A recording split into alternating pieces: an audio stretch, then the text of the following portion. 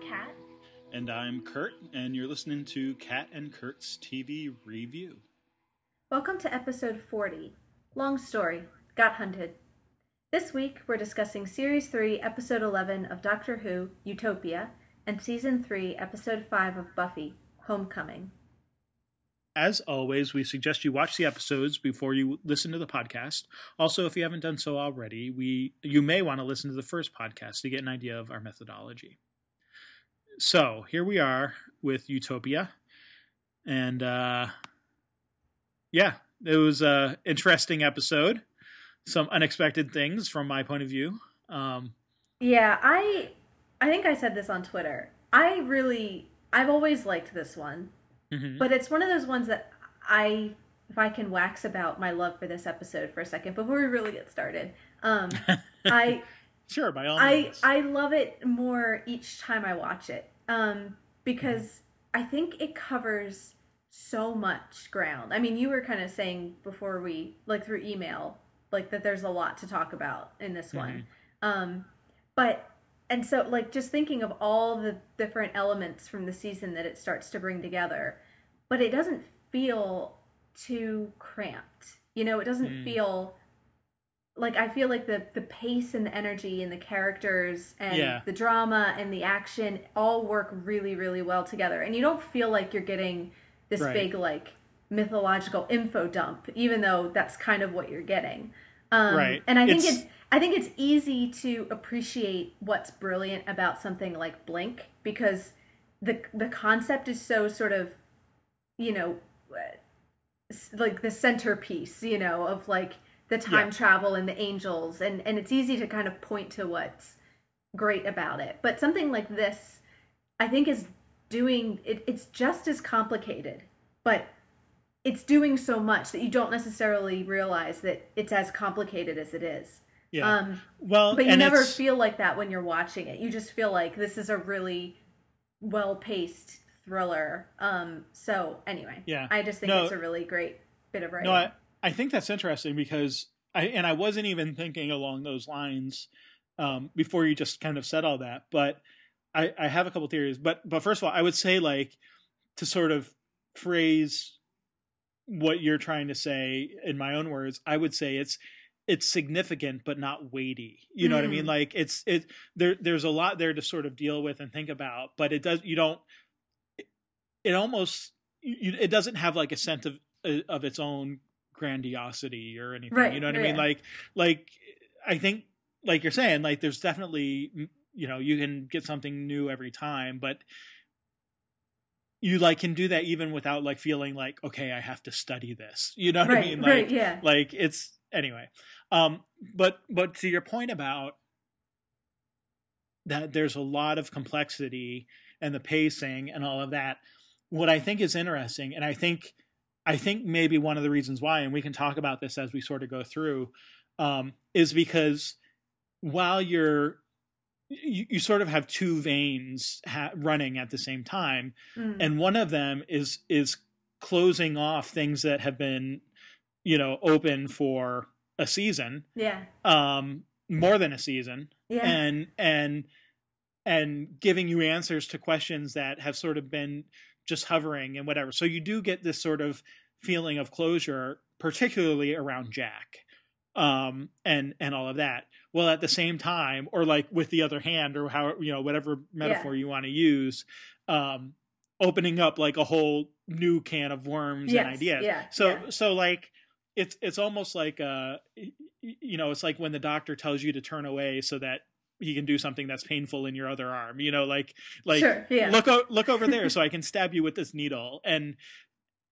you kind of have both of those things going on here in a way. I think just that's sort of what I was thinking of when you were describing how the episode felt with you. And I want to, mentioning Jack, I want to bring up Jack because as you know, I've been waiting for this. Yeah, I was going to say demanding, like, you know, for his return, but that seems kind of strange because I knew it was coming. I just didn't know when. And obviously it would be silly to demand something that happened years ago because we can't travel in time like they can. But yeah, no, I I think I mentioned before on the podcast that I had watched the first season of Torchwood, which takes place between series 2 and 3 of Doctor Who. And so at the end of that season, first season of Torchwood, Jack just disappears, and you hear the noise of the TARDIS, and now we know where he goes running off to, and that is to the Rift, where the Doctor has come to refill the gas tank, so to speak. Yeah. Yeah, it's a little different than what you expect. It kind of seems in Torchwood like he gets in the TARDIS from the hub itself, whereas they kind of tweak it, but it's like, you know, that's they didn't necessarily know how they were going to stage it. They just knew, okay, at this point Jack is going to get back on board. And he's going to take the hand with him. That is interesting, given the conversations and stuff that the Doctor and Jack have, because I want to definitely talk about everything that happens. Because if the Doctor is going into the hub to get Jack, that's completely different than Jack having to run. Yeah, well, especially Doctor since we find out that avoiding him. Yeah, right. That's what I was going to say. Is now that we know that it's not just because if we go all the way back to Bad Wolf at the end of season 1, there's the idea that maybe he left without knowing that Jack was alive again. Like it's feasible because Jack wasn't in the room with him, right? I mean, Rose is the one who brought him back. There's no reason necessarily to think that the Doctor would know, but now we get confirmation. Oh, he knew. He knew. And not only did he know, he wanted to get away from Jack as fast as possible. Yeah. And tries to again, only Jack this time is able to hop onto the TARDIS and, ride off with him. Did you like his little ride through the time vortex? Yeah, that was pretty fun. And they were joking in the commentary that wouldn't it be great if it just went straight into the credits and had the whole credit sequence with Jack clinging to the TARDIS as it flew through. That would just make my life if they did that. But anyway, yeah, that would have been funny. That always gets me a big smile. His Doctor clinging to the outside. Yeah. But I'm really intrigued by the dynamic that they set up between Jack and the Doctor here, because you get both the exuberance that Jack has of being back with the Doctor, but also the blame, the feelings of hurt at being left behind, and that too. Like Barrowman really pulls that off well, being able to show both of that. Yeah. And I like it because it is complex. It is, these dualistic feelings that I'm sure he's feeling inside of him. So, it's really, really that's a good point. I mean, he never lets you forget that it's not like Jack just goes back and everything's great like it was before. Like, he never really lets you forget that he's, kind of bitter about it, and that he's looking for answers and, wants to sort of tell the Doctor off for leaving him behind. But also, you never feel like he spends the whole episode bitterly complaining or looking to start a fight or being sort of unreasonably belligerent. You also get that sense of them, still having some sort of affection for each other, and still, he is angry, but also he's, like you said, exuberant and excited to be back. And so he's kind of enjoying it on the one hand, and on the other hand, this is a slightly different and darker Jack than there was before, and he's looking for answers to all of these questions that he has. Yeah. And he does do, he gets that seriousness across, but also he's just a ball of fun the whole time. Right. Yeah. Anyway, I think he does a great job of portraying both of those things. And well, so we learn that the Doctor left him intentionally. and that the doctor knew there was something. Well, the doctor calls it wrong. There's something wrong with him or about him, or that he himself is wrong. And I'm trying to remember, because he uses that term a couple of times in other episodes to say this is wrong, or you're wrong. There's something wrong about, and I'm trying to remember a specific example, and I can't think of. I feel like it usually has to do with like we've pointed this out before, like that he seems to have some sense of things happening in their proper time, right? So like he's an agent of progress, but not progress ahead of itself or ahead of its time. Like if things are too, if things are like progressing at a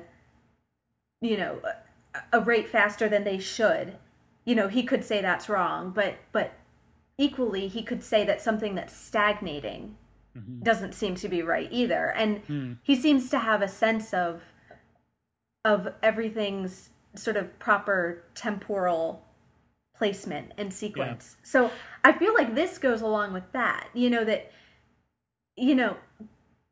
I think we're going again back to this theme in the season of what defines humanity, and humanity being in some sense defined by its mortality. So I don't know whether you got this. It seems to me that what's wrong with Jack is that he's not fleeting. He's not mortal. He's a fact. He's a fixed point, and nothing's going to get rid of him. And that it's not so much because the doctor, there are other things which are long-lived or immortal or something. Time Lords are that. So it's not so much the concept of the immortality. I think it's the fact that, kind of like Professor Lazarus, he changes what it means to be human. And he's not, is the fact that Jack doesn't die make him in some sense not human? And in some way that is really viscerally abhorrent to the doctor, which is kind of interesting. Like he has this concept of what a human should be, and Jack violates that. Yeah. Well, and that's why Jack calls him prejudiced. Yeah, absolutely. I mean, it's because why is that what it means to be human? And yeah, it's interesting that you brought up Lazarus, because that's the difference between their definitions, right? Of is it human to defeat death or to face death? Those are the sort of options that we get with Professor Lazarus. And it's Jack faces and defeats death, right? Like, I mean, it's like several times just in this episode, He regularly faces it. Yeah. Like it, it's happened, and we get the sense that it's been happening for the last 100 and so years that he's died. I mean, and in Torchwood he's killed a couple of times, I believe. Even he gets shot like right through the head once, like in the first episode. Yeah. And I think at least one other time I think he dies and comes back again in Torchwood. And then here we learn that back in his past on Earth, while he was waiting, to see the doctor again, that he died yet again, at least a couple of times. So anyway, that idea that there's something wrong, but of course the key difference here is, well, I guess a couple things to say about that. One is, can we say that's true? Or is Jack right in pointing out you're being prejudiced here? Maybe that's not actually a wrong thing. Or if it is wrong, let's also remember that this isn't Jack's fault. Oh, of course. Jack was killed by the Daleks and then brought back by Rose. So even while we can sort of bring up Lazarus and compare him in that, like, there's a distinctive contrast between this is not at all what, and I'm not saying you were trying to say he was like Lazarus, but like it is, I think that goes directly to the prejudice comment with the doctor, where he, you can be wrong and be the one who caused the wrong, but you can also be wronged. You know what I mean? Yes. Like, and this is, if Jack is wrong, it's because he was wronged. It was because something, and we get the explanation from the doctor here that it was Rose. It was, as much as we love Rose and whatever, she was not. It's all her fault. It was not powerful. Yeah. It's all the woman. It's always the woman. No, I'm just kidding. I'm totally just kidding. Please don't send me letters. We look forward to your emails. Yeah. No. But we get the idea here that as a human, not because she was a woman, but as a human, Rose was not able to control the power of the TARDIS. Yeah. And overcompensated, so to speak. Yeah. Well, and the Doctor even draws attention to that's something. The final act of the Time War was life. So even he who is bothered by the wrongness can appreciate the human and noble motivations behind what she did. And definitely, I think the parallel between Lazarus has nothing to do with parallels between their characters. It's more a parallel to what's the Doctor's attitude towards this state of being. But definitely, I think and that may be wrong. And Jack seems to, even though Jack calls him prejudiced, and he's right to, Jack kind of agrees. I mean, he's kind of looking for you kind of get the impression that, he wants to get back with the Doctor to kind of tell him why he feels betrayed and to maybe get back in the TARDIS and travel again. But part of it, too, is to see if the Doctor can fix it. That he asks, what about Rose? Could she reverse it?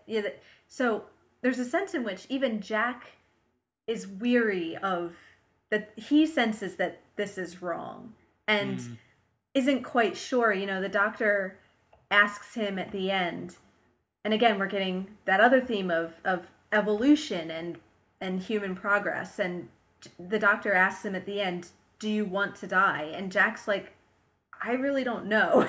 And he says I thought I did, but then there's also something which is heartening about seeing humanity's survival. So he's not even really sure how he feels about it. So I think he's getting a nuance. I mean, he has a pretty nuanced view already, but I think from the Doctor's point of view, it is about overcoming that prejudice, that not blaming Jack for something that he can't control, or maybe finding a way to sort of not have that gut reaction and leave him behind over something like this. So yeah. So glad to see Jack. Yes. Again. Yeah. And I assume we'll keep seeing him at least for the next couple episodes anyway. Yeah. No. I don't know how much longer he stays with the Doctor, obviously, but I mean he's there with him at least at the end of this one. So yeah, he is there at least for the time being. I'll confirm that much. Thank you. And so where are they? So they are on this planet. Do we ever get the name of the place where they're at? I forget. I don't think so. If we did, I didn't write it down. I don't think that we do. We know that it's Chantho's planet originally, but that she's the last of her kind, and it's sort of been taken over by both the humans and the future kind. And the humans are being hunted by the future kind, and they're attempting to escape and go to Utopia. Yes. So that's sort of the conceit of this episode. And there's we don't know where Utopia is or even where it could possibly be, because pretty much this is the end of the universe and everything is dark. Yeah. So we're not real clear where exactly they're going. Yeah. Life in the universe is sort of fading. Just kind of a terrifying setup for Well, which had me thinking about the word utopia, because the word itself means no place. No place. Exactly. A place that literally a place that doesn't exist, which is interesting because that's the original, but now people tend to think of utopia as being a good place, a place to strive for, and that's what the people in the episode seem to think Yeah. is where they're going, right? Utopia, Right. oh, it's this place where we want to go, but is it really a place that doesn't exist? Well, and that's always been inherent in the idea of utopia. You know, whenever from Thomas More onwards, whoever writes about utopia, they do write about it as the cliche of utopia is an idealized society, but the irony of it is that the word literally does mean no place. So the point being, yes, we can dream about idealized societies, but do they exist? Is it Mm-hmm. possible for them to exist? Right. That even in the title is the clue that there is something you know, Unobtainable. unobtainable about that Yeah. whole concept, you know. And Yeah. so I think that's why you get, you know, the genre of dystopia coming right out of, like, the way I think of it is utopia is always haunted by dystopia. That one is never out of dystopia. I feel like there's always the remnants of some utopian dream that wasn't Right. able to Right. realize itself Right. because Yeah. maybe it can't. Right. Right. No, I think that's right. It's always something gone wrong with someone's idea of what utopia, in a good Yeah. sense, Yeah. EU-topia should be. Yes. Anyway, Yeah. so in this particular case, that's the question, right? We have all these people sort of putting their hope and faith in this professor, Hmm. and we don't know, like, well, we'll talk about the professor in a minute, I guess, but we don't really know, like, are they going someplace that actually even exists? Right. That, you know, and we get the little, you know, the kid there, I forget the kid's name, Crete. Yeah. Okay. Crete, like The Office is what I, no. Anyway, the kid who, you know, oh, sky's made of diamonds or whatever. I can't remember exactly what he says. Yeah. Or she, is it boy or girl? I think it's a boy. Okay. I thought so, but had a second guess there. And yeah, and of course it's completely absurd. Like, there's no place Yeah. like that. But maybe that's because this is no place. Right. And there's just not very many places even left in the universe to get to. Or even if it does exist, you know, a trip in a sort of standard fuel powered rocket, how long is it going to take them to get there? Right. Will they ever even get to it? And if they do, by the time they get there, will it still be a viable place to live? So lots of questions we don't know answers to, but they're, by the end of the episode, in the rocket that's apparently working and going somewhere or nowhere. And yeah, interesting. So where do I want to go from here? I want to talk about the professor, because he's the one sort of creating this and boosting their hope, right? Yeah. Right. It's better to let them live in hope, and rather than tell them that he might not be able to get them off. So it's really okay. So yeah, he does a bunch of stuff and gets them off, but then of course we find out at the end that he's the master. Yeah. Who you tell me is a classic Who villain. He is a classic Who villain. So maybe you can sort of give us some background there. Yeah, so he was introduced in 1971. Okay. And if my count is correct, he was portrayed by 6 different actors over the course of classic Who. So he even makes an appearance. He's in the strangely enough, he's played by Eric Roberts in the 1996 TV movie. So there you go. Eric Roberts played the master. So, all right. So between 71 and 96, there was 6 different actors who played him. So like a time, you know, just like the Doctor, as a Time Lord, he has an ability to regenerate. So we can recast him and use him, you know, whenever we have a need for a nice arch villain. And he is very in that. I don't think I'm giving anything away by saying it has a lot of the Sherlock Holmes, Moriarty kind of arch enemy, you know, mental sparring, and he is that kind of inverse of the Doctor. You know, he's he's that kind of arch villain, which is, as everything the Doctor is, but bad, right? Like he's as clever as the Doctor. He's can regenerate like he can, all these different things. But, the Time Lord who uses their powers for evil rather than for good. Um, but then even underneath that, I think you kind of already sense this, and we'll get a little bit more, nuance next time. There is an element too of enemies which are almost friends or could be allies potentially. There's that. You'll get stories where they're forced to team up for an episode to, defeat some other evil, but then they go right back to being like, antagonists again. So, he's very much in that vein. But yeah. So and also that he's the recurring villain of the season. That in season 1 they brought back the Daleks, in season 2 it was the Cybermen. So this is our season 3 nod to the classic episode, bad guys, essentially. Okay. With, using I think a really brilliant use of Paul Cornell's human nature in using the concept of the fob watch,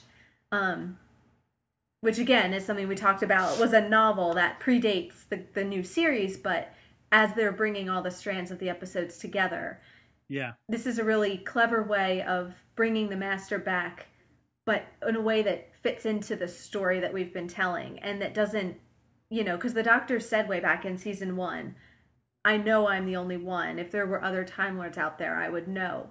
But here we go. This is why he doesn't know, is because the Master made himself human and hid at the end of the universe. Yeah. Well, right. And I had some questions about that we sort of went back and forth on email on, but like that was my question, was like, can Time Lords sort of sense other Time Lords? And I guess we sort of... It kind of seems like they can. Well, I was going to say we sort of tacitly get that at the end here, where because the Doctor never actually sees the Master, right? He's already in the TARDIS or running into the TARDIS. There's that moment before... What I was noticing this time is that he never hears the Master's name. Like, he knows he knows who he is, but he does see... There's a brief moment where it's like he gets in the door and he and Derek Jacobi look at each other, and then Derek Jacobi goes into the TARDIS and shuts the door, and then he regenerates. Right. So it seems to me that the Doctor, and by that point, it's not until he really sees him that the Doctor, uses the name Master, but he uses it before the Master ever tells him who he is. Mm-hmm. So it seems to me that he either senses who he is, or he can know just by sight, even if he's in a new... And that kind of makes sense for Time Lords, that even if they change bodies, they still have some way of recognizing, there's something... you're the Doctor or you're the Master or whatever. And we've gotten other,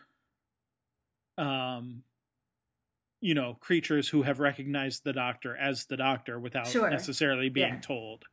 So that's not completely unprecedented. Yeah.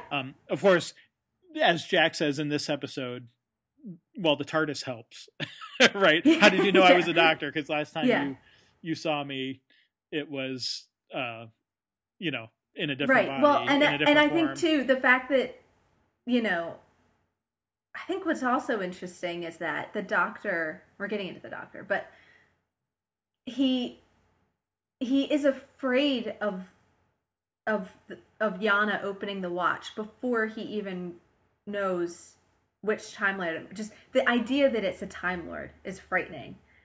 But again, a big clue is that as soon as he does open the watch, he starts sabotaging everything. He locks them in. He locks them in. He lets the future kind in. I think at that point, if you're the Doctor, you're thinking, how many Time Lords would actually start doing that immediately? Start doing that. And so the Master seems like a likely candidate. But even though that's true, I think it is interesting that, as Martha notes, and Jack, that the prospect of another Time Lord isn't the hopeful thing that you might think it would be. That the Doctor Right. doesn't seem particularly pleased about that. It seems like it makes him fearful more than hopeful or excited. Well, and Martha is scared Yeah, by it, like yeah, even before the Doctor knows, yeah, or before she runs and tells the Doctor or what. You like yeah, exactly. I forget exactly what the order of all that happens in, but like she sees the watch and recognizes it and points it out to the professor, and she realizes what it is, yeah, but like that's why she goes running to the Doctor, is because she seems yeah, scared, yeah. even though she has no idea who this guy is or could even Right, fathom that there might be a guy called the Master who's a bad guy. right, right. Yeah, um no, there is, like, you would think this would be a great thing, you know, and you would think that even Martha would think, right, another oh, guy another like the Time Lord, Doctor. Yeah, fantastic, you know, yeah, open the yeah, watch right exactly. now. Um, yeah, no, but even she seems to sense that uh, this is not something that I should tell him, or this is not anything which should be opened without the Doctor nearby. You know, that there's something delicate about the whole situation, Yeah, yeah. which is kind of interesting. So so I mean, so one has did to. that? I don't know. For like, did that surprise you, that element of it, or would you have expected that if a Time Lord, if there were possibilities of more Time Lords, I was would surprised when she sort of ran away scared. yeah, Like to go, like if she was running to get the Doctor, I thought it would be like happy, like, hey, look, there's yeah, another Time Lord here. yeah, Like yeah, not a, oh, I need to get the Doctor because this is wrong, right, so to speak. right, Which right. is what she sort of seems to do. So yeah, so that aspect of it did sort of surprise me. Mm, Um, the yeah, and the sort of the other thing, sort of more like mechanically or whatever, or not even mechanically, but is this just, so now are we just to assume that this has always just sort of been part of Time Lord, their bag of tricks, is that any of them could have this Chameleon chameleon arch. watch? It kind of Yeah, seems like it. It seems like like a piece of technology that they have. yeah, You know, like whether it just comes standard with a TARDIS, and whether every TARDIS is equipped yeah. with one, or whether the Master stole one, or where he got it. I don't know that we really find that out. But they're at least common enough that the Doctor's isn't unique. Well, and then the other thing I was thinking is that the Doctor gave Latimer his Mm. watch Mm-hmm. after he was done with it. So does that mean he can't ever use that again, or does he? Maybe after Latimer dies, he goes and collects it again or something, like. I don't know. I don't know Because that's whether the last we know is he's sitting there as an old man in a wheelchair holding the watch. right, right. Uh, I don't have an answer for you for that Yeah, one. no, it's just it's a question. Yeah, It's okay if you whether don't. any No. old fob watch will do. I mean, they have. I mean, Martha recognized it because it has the Gallifreyan sort of script on it. Right, it's like So a sister to the other yeah, one. yeah. So it seems like, I don't know whether any old watch will do. Maybe it has to be, you know, Well, that's what formatted in some way. I suspect. That's what I gathered even before this episode, in Yeah, the human nature episode. I gathered that it was a special device, not, I mean, that it was a watch, but like a watch plus, like yeah, a yeah, special super, like, there's watches now that, yeah. can tell you altimeter and barometer, and, you can go hiking with, and has GPS and It's all a that. This is it's like a the next little step above that. yeah. It's a little Time Lord flash drive that just stores your personality rather than your Right. files. Right. Yeah. Hope its capacity is big enough. Yeah. Otherwise you might lose a few things when you go there. No, Yeah. So anyway, I do think all of that's interesting, that one, you've got this recurring villain who was hiding out, who the Doctor could not detect and now can. So interesting that the technology hides you not only from Mm. enemies but also from other Time Lords and other Yeah. people, from friends who might be Yeah. willing to help you. And from yourself. I think Well, that's yeah, that's a that's huge right. part of it, that they made it so clear in the Human Nature episodes that John Smith, while he had these inklings of things just like Yana does, that certain words sound familiar, or occasionally he says things he doesn't really know what they mean, but really he's got no clue. Right. Yana is very much a separate character. He's not, he has no evil motivations. He has no clue that he's had this other life. And, you know, so then, it's a surprise, like he says, a disguise so good I forgot who I was. That, it's a surprise not only to everyone else but to himself too. Right. And then there's also the well, we don't know how long he's been there on this planet. And there's the moment where he talks about ever since he was a kid. But that's not necessarily, because the doctor had like a sketch of memories from when he was a kid. Right. But that was the thing that Joan? No, what was her name? Yeah, Joan, yeah. Joan like calls him out on, right? Is that, well, where are the places you hid? Where are the things that only kids would know? And you don't have those memories, and maybe there's a reason for that. Yeah. But like, we don't get to know enough about Yana here, whether or not he really was a kid. Like, did he come? Right. Like, how long has he been there? He's clearly been there long enough to be able to help build this spaceship, or at least figure out how to run it. You know what I mean? Yeah. Like, so, which seems like more than the 3 months that Martha and the doctor were.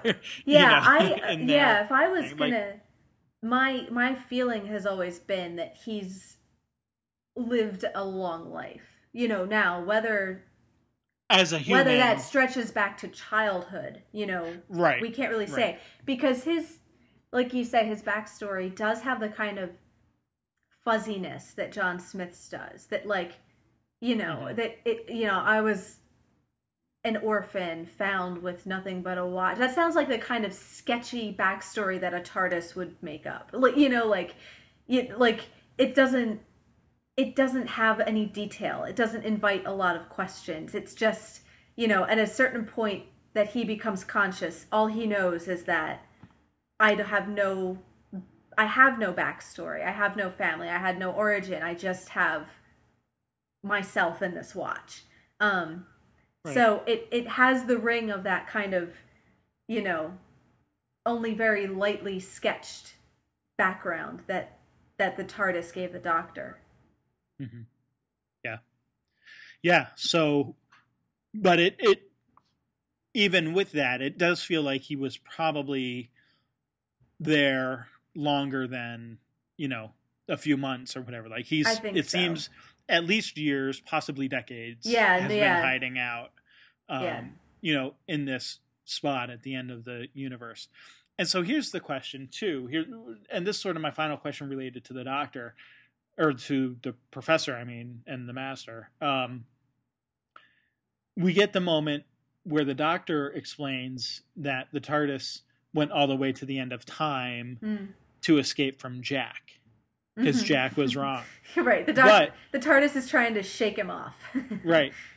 But I don't know. I guess we tend to take things at face value when the Doctor's talking about the TARDIS. So like, he seems to know, but like, at the same time, it's like, we've also seen the TARDIS be attracted to things that are wrong. Sure. So is it a little of both, maybe? Like, is it somehow, like, even though the Doctor didn't sense that there was another Time Lord, maybe the TARDIS did. Yeah.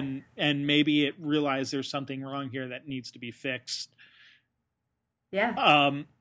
Like, maybe it was initially pushed that far by Jack, and then once it got close enough, it said, oh, here's a comfy place that we can go that has something wrong for the Doctor to take care of. So I don't know. I'm just, like, again, we've seen the TARDIS sort of be off kilter and take them to a place that needs a little bit of help. So maybe this is another one of those times.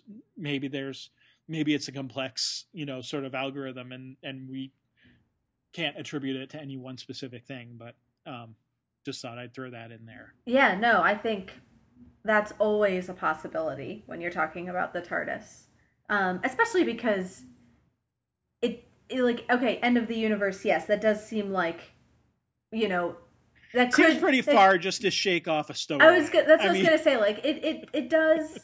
I mean, you understand like wanting to go as far away as possible to get rid of Jack, but also, to take the Doctor to this really specific time and place with this really personal thing for him does have more of a sense of, if not providential, because it's not really Providence, it's the TARDIS, but the TARDIS has this sense of orchestrating and guiding things. It can see the time vortex all at once, so it has an idea of it's time what's to happening. go here now. Right. So anyway, I don't. Obviously, that's complete conjecture and suggestion. Yeah. I don't have any answers there, but just an idea. So I guess just sort of fleshing out the Doctor, we've sort of been talking about him all along in connection with these others. But okay, one thing real quick before I don't want to forget to say, because I got this off of this blogger that I read called Philip Sandifer, but he was writing about this episode, and another thing that he kind of said about the Master too. I'll try to summarize what he says at length, but basically that one of the things that's interesting about the end of this episode is the way he doesn't necessarily act in the way that you expect him to act. So he says he starts out, the kind of arch villain old man, which is always how he was in the classic series. But then he regenerates, and suddenly he's new and young, just like the Doctor is, and just like the show is. So he sort of updates himself to match, the heroes. And then Philip Sandifer writes, not content to remain in the pleasant bunting of the past, the Master promptly throws out all the standard tropes and acts quickly and decisively to kill the Doctor, leaving him in a thoroughly bad setup. So he doesn't explain his big plan. He doesn't gloat. He doesn't do all the, arch things you expect the villain to do. Right. I have you just where I want you. No monologuing. No monologuing. It's just end of the universe. Bye bye. And he gets in the TARDIS and he leaves. And so that kind of abruptness of that, and like, okay, wait a minute, you're not supposed to do this, right? Like, you're supposed to stand around and talk long enough for the Doctor to outwit you. But he doesn't do that. He just gets on with it and totally leaves them in the lurch. So it's kind of a, after we're used to, villains like the Daleks and the Cybermen who do like to go at length about what they're going to do, and the Doctor does have the time to sort of defeat them. Sort of hem and haw, don't really kill him right away. This Master is, I think, meant to be more of a match for the Doctor in that way, that he has sort of updated himself, and he is going to just effectively steal the whole engine of the plot and leave them kind of in this situation with no way out. So just a kind of interesting to see them sort of playing with, and that's not necessarily something we would know if we haven't watched the classic show, but I think we know because we've seen villains like this before. Mm-hmm. Like you've seen Moriarty, you've seen Bond or the Bond villains. Yeah. So the fact that he fits in that tradition, but also in this episode kind of subverts it, is kind of one of the things that makes that ending so effective, I think. Yeah, that's interesting. I didn't really quite think of it, but I think it's pretty. Yeah, it's subtle. It's one of those it's things sort of subtly intuitive. Yeah. Yeah, it's not. Once you point it out, it's kind of like, oh yeah, he does he does get out rather quickly. Right. So, Interesting. Okay.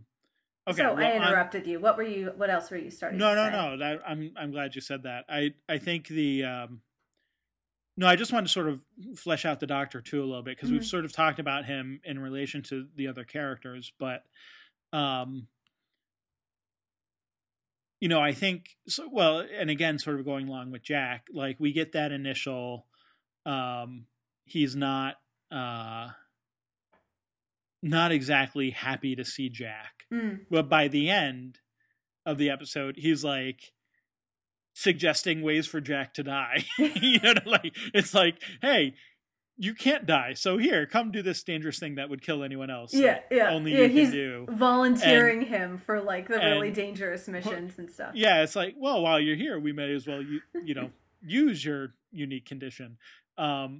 So I don't know. I just thought that was interesting, and almost in the Doctor's sort of way, an acceptance, and obviously they're having their conversation all while this is sort of taking place too, right? While Jack's stripping down to go into the thing where he doesn't need to strip down to go into, but he's kind of. I love that. Well, I look good though. Yeah. But yeah, like, I mean, they're sort of having this whole discussion, and that's where he gets, where Jack says, "Oh, well, I never thought of you as prejudiced, but apparently you are," kind of thing. And obviously they're in dire straits at the end of the episode, so we don't know exactly what all is going to happen.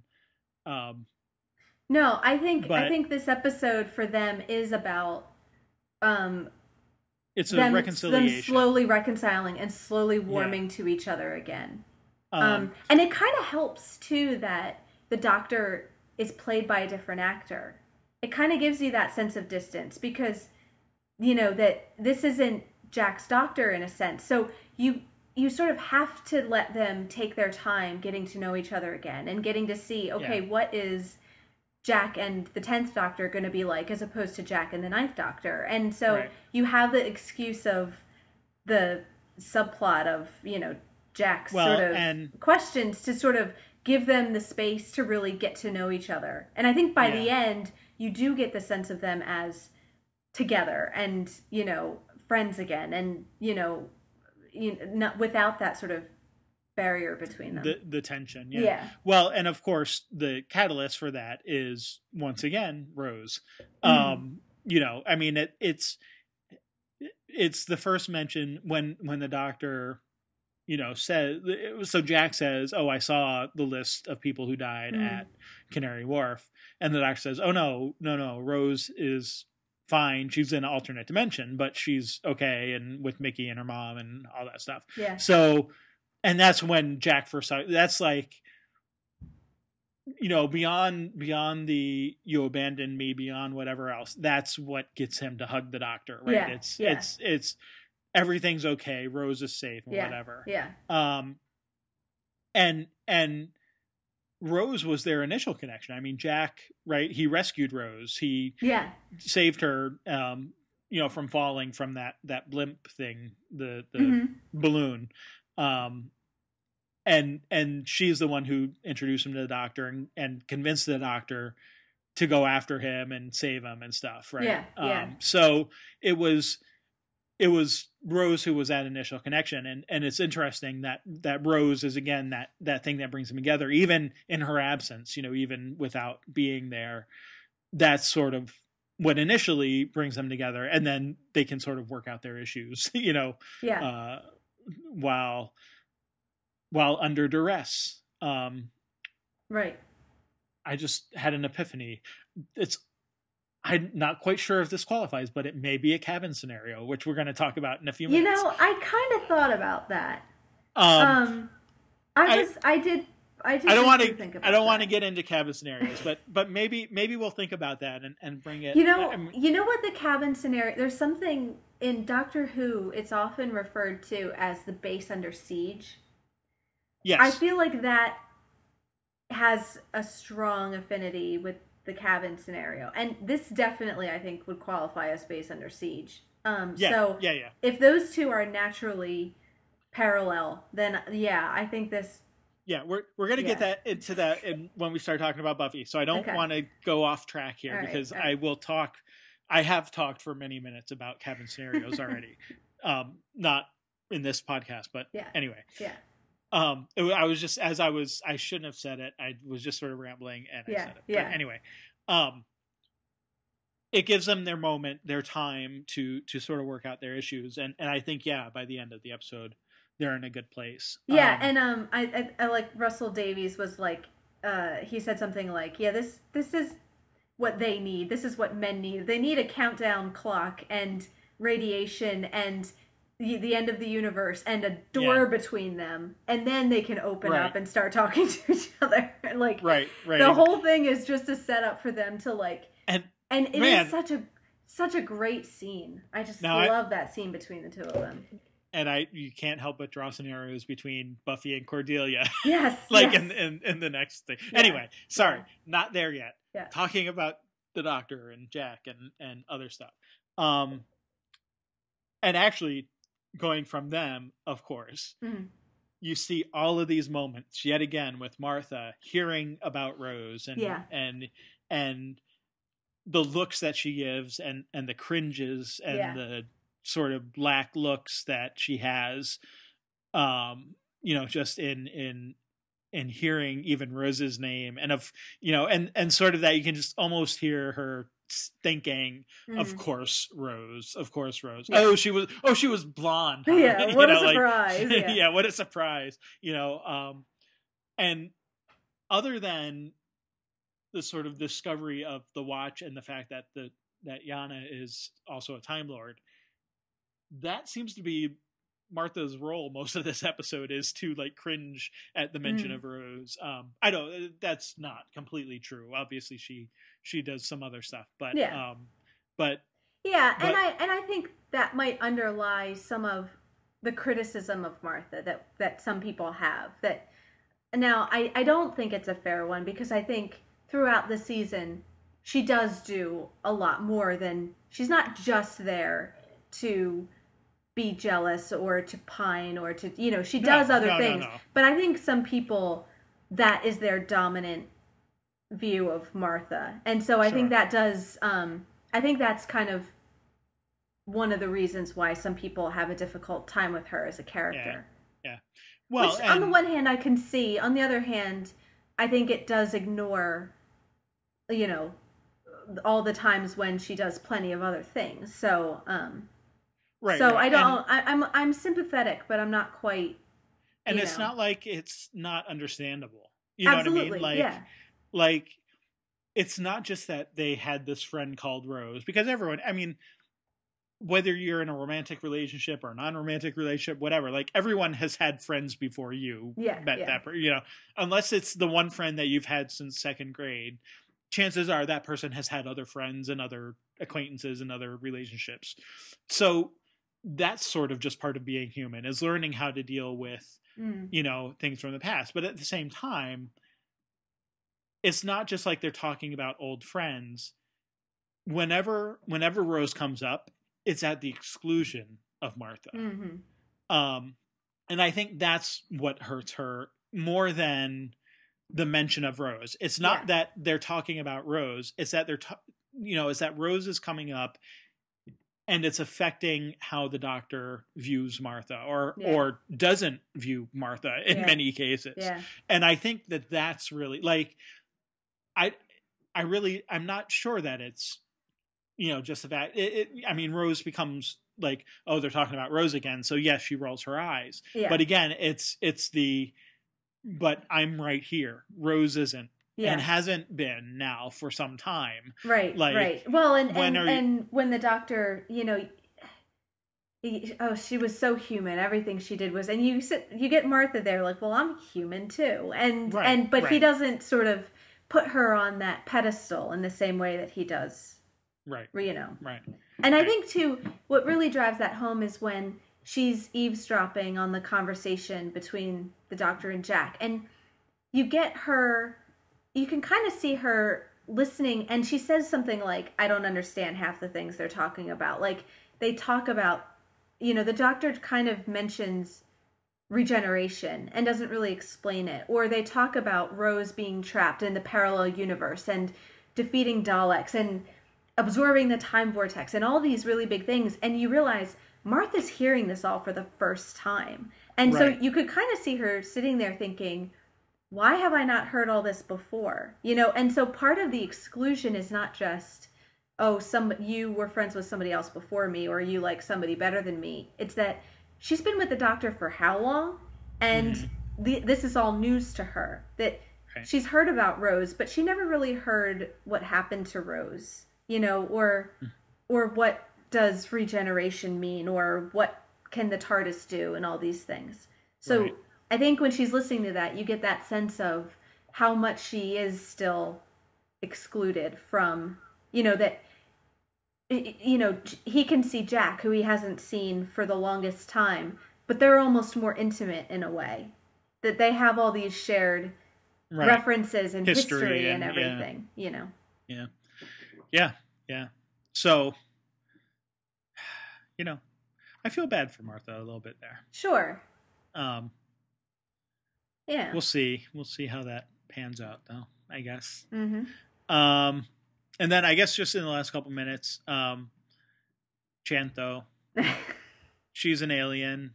She is. She says Chan and Tho Yeah. at the beginning and end, respectively, of every sentence. Mm-hmm. It's kind of annoying. She's the last of her race. Martha gets her to swear in her own way, Mm-hmm. and she giggles like a 12-year-old. Mm-hmm. And she's kind of, I know, I'm sure you put this down, but she's kind of a companion to Yana's Yes. Yeah. doctor. And another subtle little hint that Yana is more than what he seems, right? That Yeah. he's already kind of doctorish, except he's human and he has an alien companion, or so we think. And that's the fake out, is like, well, Right, he's well, human and she's the alien, but really that's not true, you know. Right.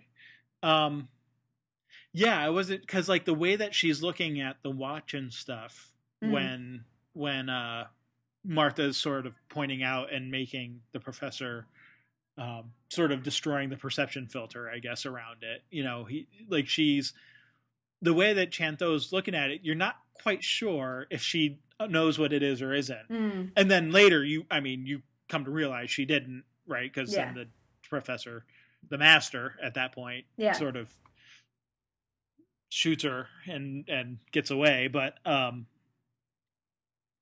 anyway, so yeah, like, I mean, I don't dislike Chantho. I just dislike that way of her speech. It's really annoying.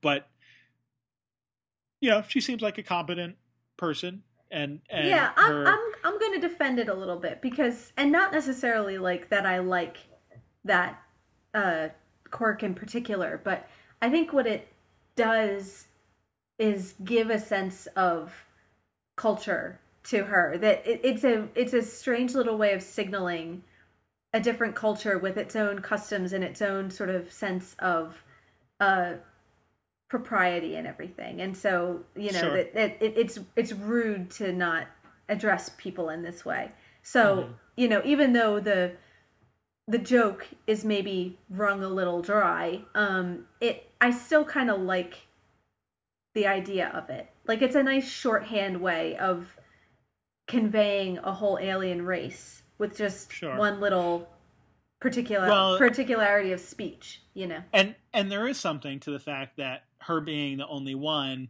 you know, you could ask, well, then why does she do that? Like, anyone who would appreciate the subtleties sort of this is gone. Propriety is dead. So yeah, like, what's even the point? But it's that idea of we're not polite for other people, right? We're polite for ourselves, and that's, you know,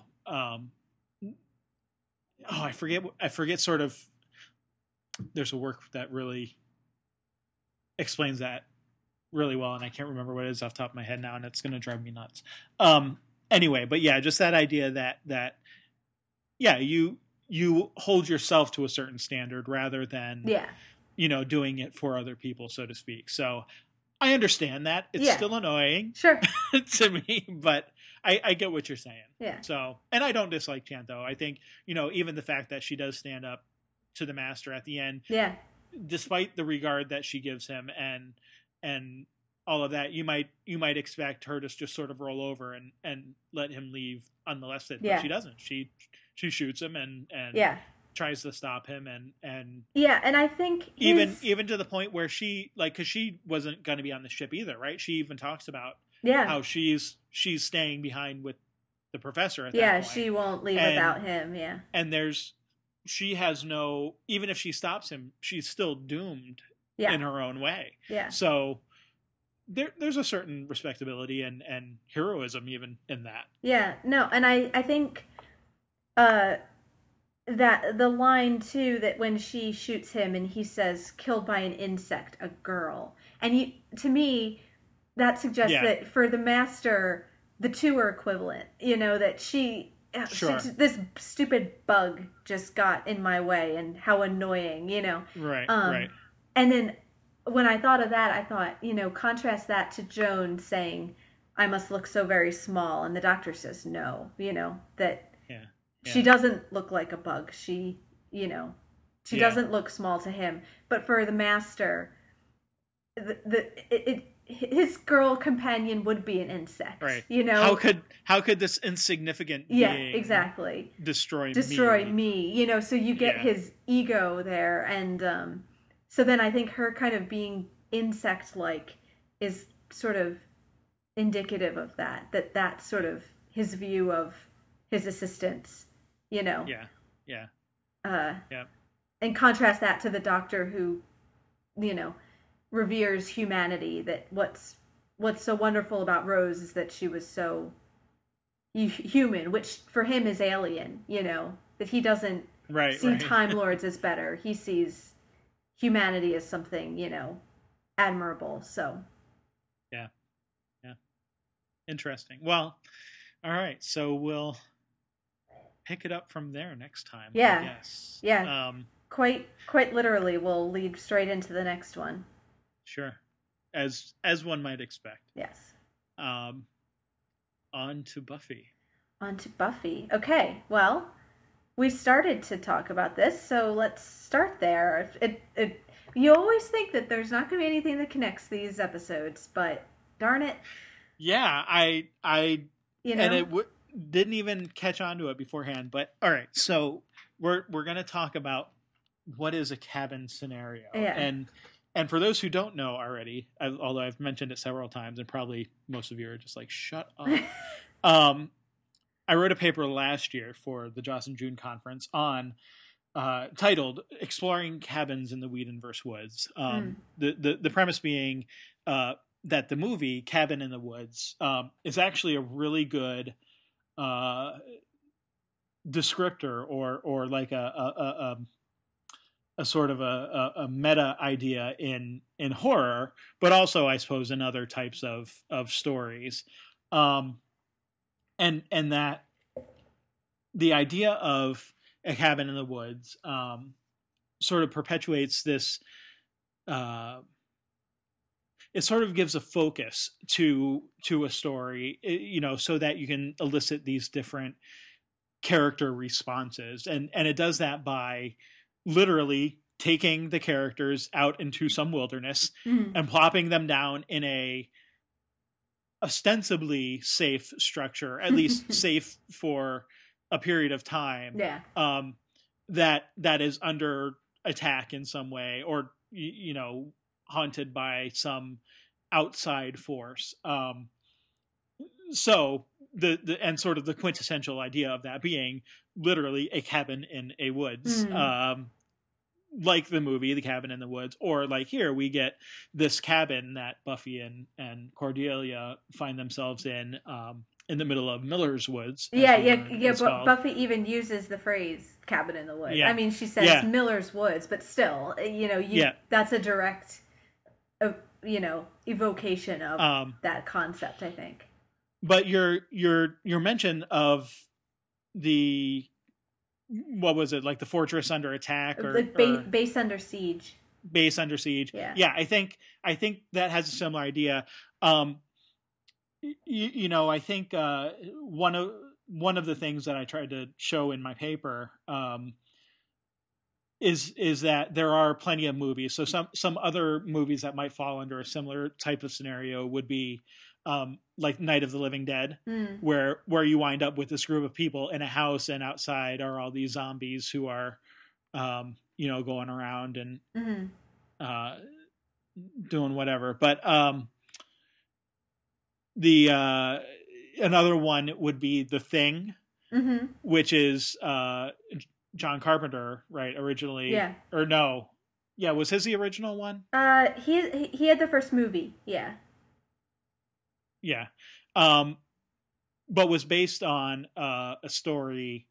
Oh gosh, who was it by? Uh, I I could can't tell remember you. off the hand. Anyway, it probably isn't that important. But oh yeah, he's a famous science fiction writer, and gosh, I wish I could remember it off the top of my head. I know it's gonna drive me crazy. I just and read so it like recently too. I know you can keep talking and all. But anyway, so stories like that where again you have like a couple or a small group of people trapped in some place where the threat is coming from the outside, from a monster usually, or some, it could be a human. But sorry to interrupt. It's John Campbell's Who Goes John There? Campbell. Yeah, John Campbell. Who That's Goes right, There? of course. Yeah. Famous science fiction editor and writer and sort of one of the progenitors of the golden age of science fiction. Anyway, so the again, the idea of just sort of the cabin scenario is that when you put these characters in these places and you have them, they're sort of safe momentarily, at least, from this mortal danger, but there is mortal danger, and it's imminent mortal danger. Like, it's going to come get you at some point. Yes, you yes. just have moments, or maybe a little more than moments, but not long, in order to figure out how to escape, but also how to figure out how to deal with other people in that setting. Mm-hmm. And that's where the interesting part comes in, because then you get these personalities and you strip away, like in the moments with the Doctor and Jack, you strip away any sort of need for niceness or Sure. Yeah. or euphemism or anything like that. Yeah.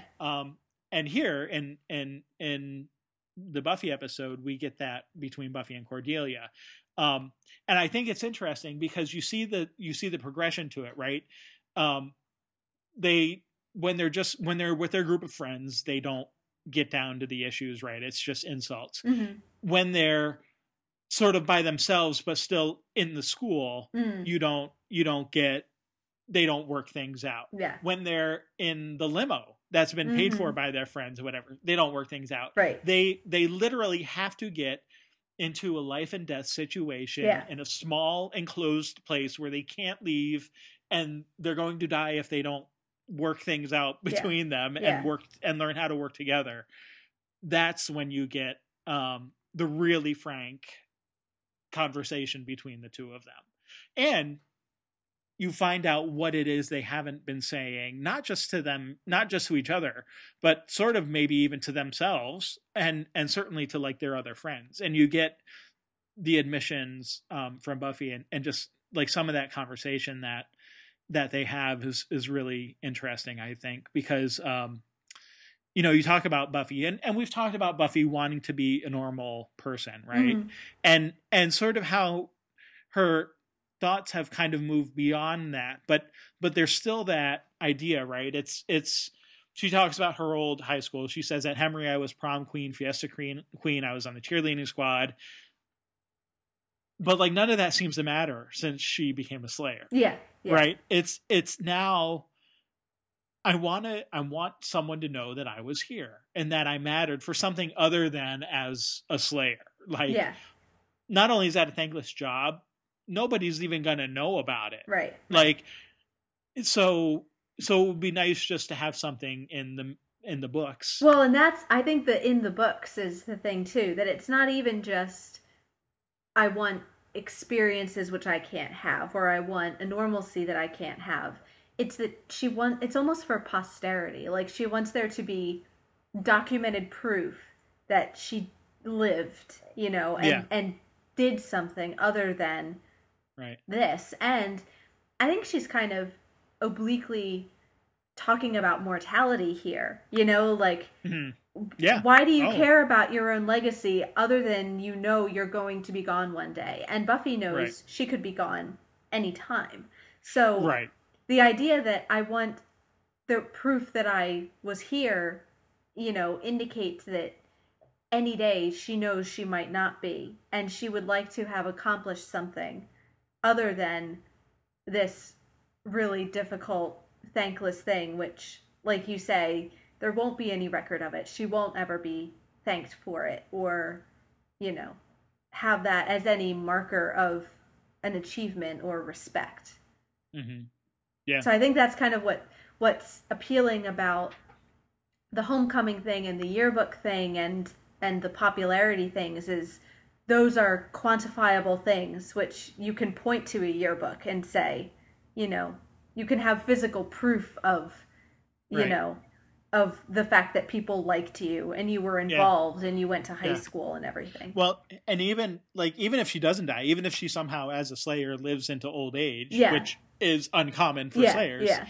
like even if that happens, what can she point to? All the vampires she staked turned to dust. Yeah. Right? Yeah. There's not, and nobody's like keeping count. Nobody's going to say, "Oh, you've staked your 100th vampire. Yeah. Here's a plaque." Like that just isn't going to happen. So yeah, so Yeah. it's that tangible recognition or at least acknowledgement of what she has done and that she existed at Mm.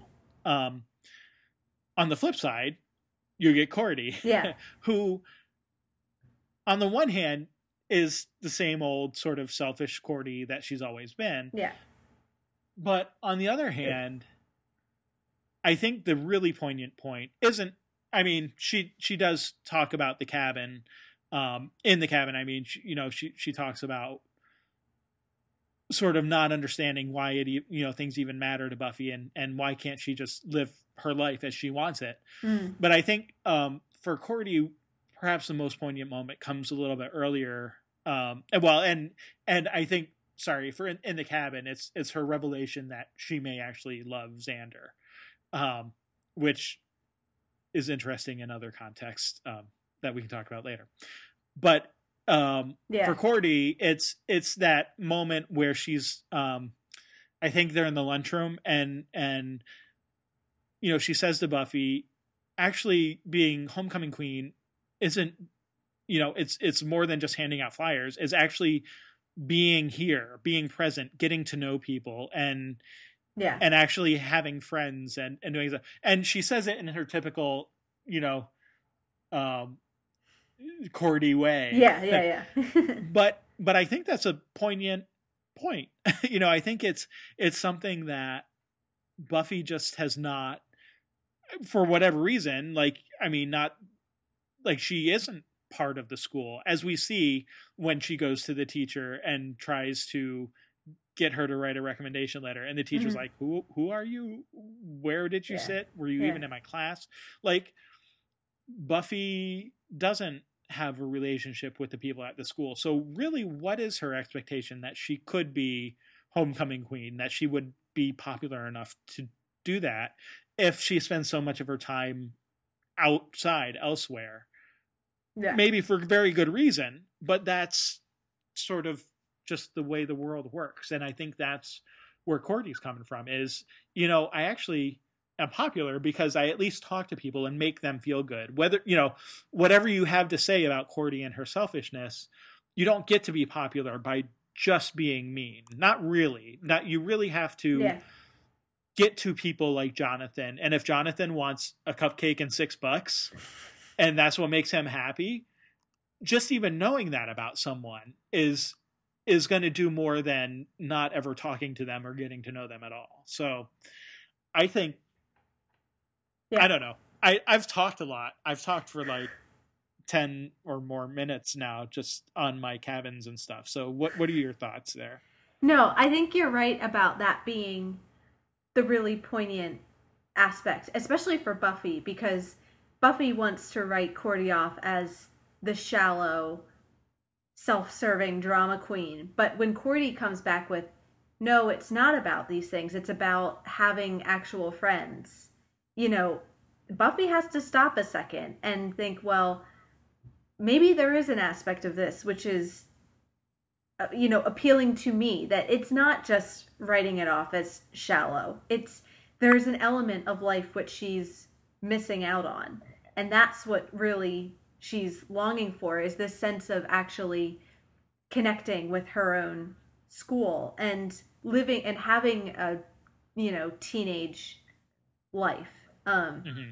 And that's kind of her motivator, is rather than dismissing these things as silly or trivial, actually, Buffy for a second, and not that they should be seen as the most important things, but for a second there, I think Buffy has to consider that there's an aspect of her young life that she is missing out on, and that maybe she shouldn't be so quick to dismiss Cordelia, especially when Buffy is so longing of those things herself.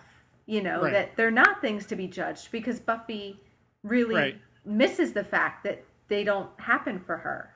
Well, and especially when she admits that Yeah. she was this popular person, Yeah. which we knew she had, at least, she was more like Cordelia in her old school than she is now. Yeah.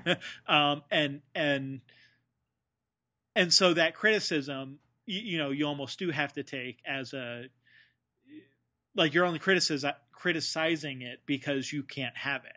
If you could have it, you would take it. Yeah.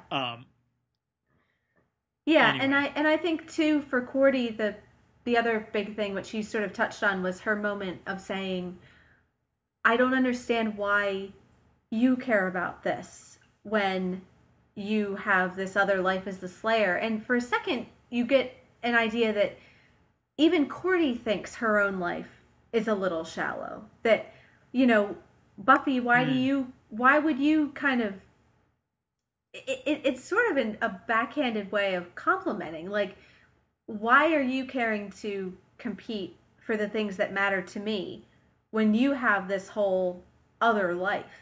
That's more important and more significant. It's tacitly is the implication that why would you bother with this when you have more important fish to fry? So it's almost Cordy acknowledging that Buffy's existence is a slightly higher one, or that she's, that by participating in the homecoming queen, she's almost stooping to a level which isn't really natural to her. That these are things for us, even though Cordy props herself up, and in a way, can easily brag about her own popularity, she also recognizes that that's a very different sphere than the world that the Slayer lives in, and that those are two very separate things. So she's kind of struggling to understand why Buffy would even care, Yeah. Which I don't know. Does that imply that if there were other opportunities, Cordy could potentially not care as well? I don't know how far to take that, because I don't know how much that she's consciously thinking those things, but yeah. It seems to at least acknowledge that Cordy knows her way of life isn't the only one that matters, which she would probably not be the first to admit that. But I think she realizes it, even if she doesn't always admit it. Right. Or even act that way. I mean, she still pursues what she wants to pursue, but right. Yeah, no, she tries to put down, like, if it's about blood and innards, then she tries to sort of imply that your world is steeped in death and mine isn't, that it becomes a negative. But I think in that one moment, there's also an element of admiration for Buffy, that it's a surprise to Cordy that Buffy is even interested in, little high school things like this. Yeah. Yeah. Yeah. Um, so, which what is else sort of, interesting. I guess, around Buffy, Cordy, the homecoming queen, um, so at the end, of course, neither of them win.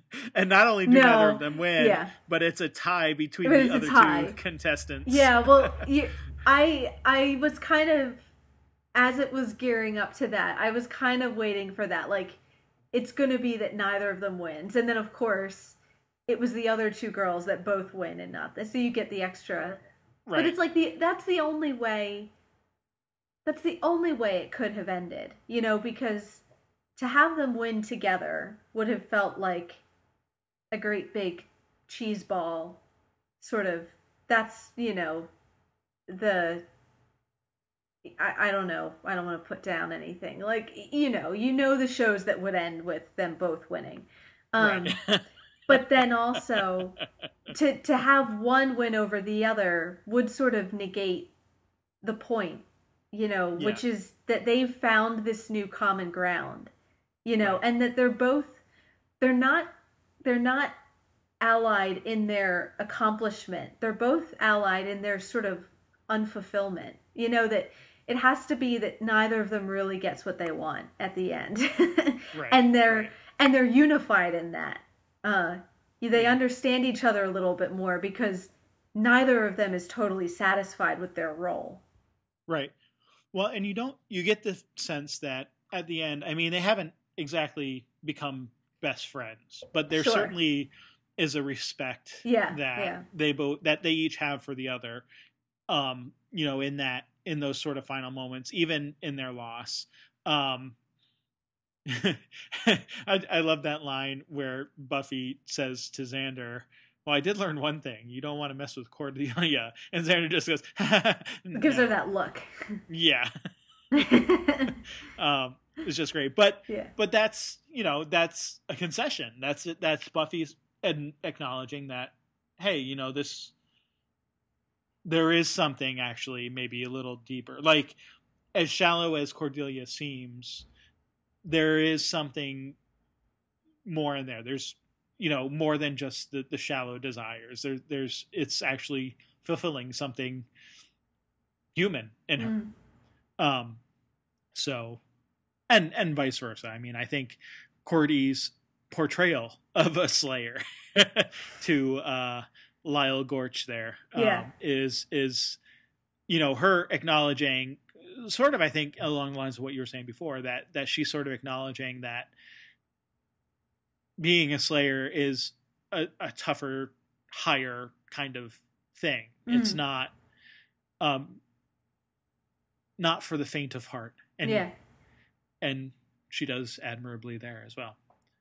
Yeah, and I like the fact that, like, it's I I like the twist that she saves Buffy by sort of doing what she does, which is brag and set herself up and sort of get her, you know, imperial queen, like, Queen don't C, mess with yeah. me kind of. But it's but Buffy's not watching, none of I mean Giles is sort of coming to and watching out of the corner of his eye, but basically nobody's around. This isn't the Cordy brag, you know, for her friends. That this is her using that as a means of defense, and she uses it to protect Buffy rather than, to put Buffy down or Yeah.